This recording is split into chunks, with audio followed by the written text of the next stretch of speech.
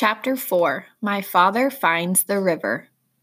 The jungle began just beyond a narrow strip of beach.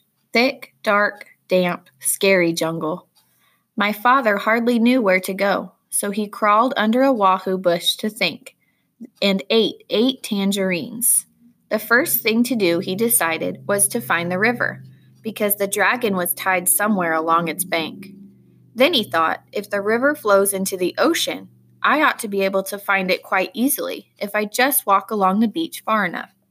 So my father walked until the sun rose, and he was quite far from the ocean rocks. It was dangerous to stay near them because they might be guarded in the daytime. He found a clump of tall grass and sat down. Then he took off his rubber boots and ate 3 more tangerines. He could have eaten 12, but he hadn't seen any tangerines on this island, and he could not risk running out of something to eat.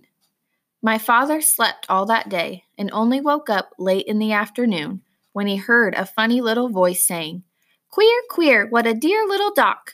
Dear, dear, what a queer little rock." My father saw a tiny paw rubbing itself on his knapsack. He lay very still, and the mouse, for it was a mouse, hurried away muttering to itself, "I must smell Tumduddy. I must tell somebody." My father waited a few minutes and then started down the beach because it was almost dark now, and he was afraid the mouse really would tell somebody. He walked all night, and 2 scary things happened. First, he just had to sneeze. So he did, and somebody close by said, "Is that you, monkey?" My father said, "Yes." Then the voice said, "You must have something on your back, monkey." And my father said, "Yes," because he did. He had his knapsack on his back. "What do you have on your back, monkey?" asked the voice. My father didn't know what to say, because what would a monkey have on its back? And how would it sound telling someone about it if it did have something? Just then another voice said, "I bet you're taking your sick grandmother to the doctor's." My father said yes and hurried on.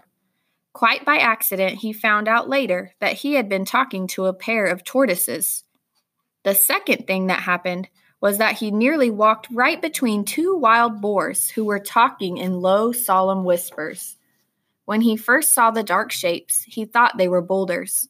Just in time, he heard one of them say, "There are 3 signs of a recent invasion. First, fresh tangerine peels were found under the wahoo bush near the ocean rocks. Second, a mouse reported an extraordinary rock some distance from the ocean rocks, which upon further investigation simply wasn't there. However, more fresh tangerine peels were found in the same spot, which is the 3rd sign of invasion.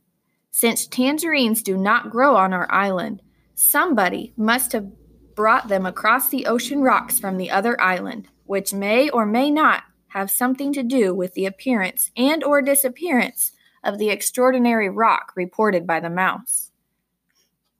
After a long silence, the other boar said, "You know, I think we are taking all this too seriously. Those peels probably floated over here all by themselves, and you know how unreliable mice are. Besides, if there had been an invasion, I would have seen it." "Perhaps you're right," said the first boar. "Shall we retire?" Whereupon they both trundled back into the jungle. Well, that taught my father a lesson, and after that he saved all his tangerine peels. He walked all night and toward morning came to the river. Then his troubles really began.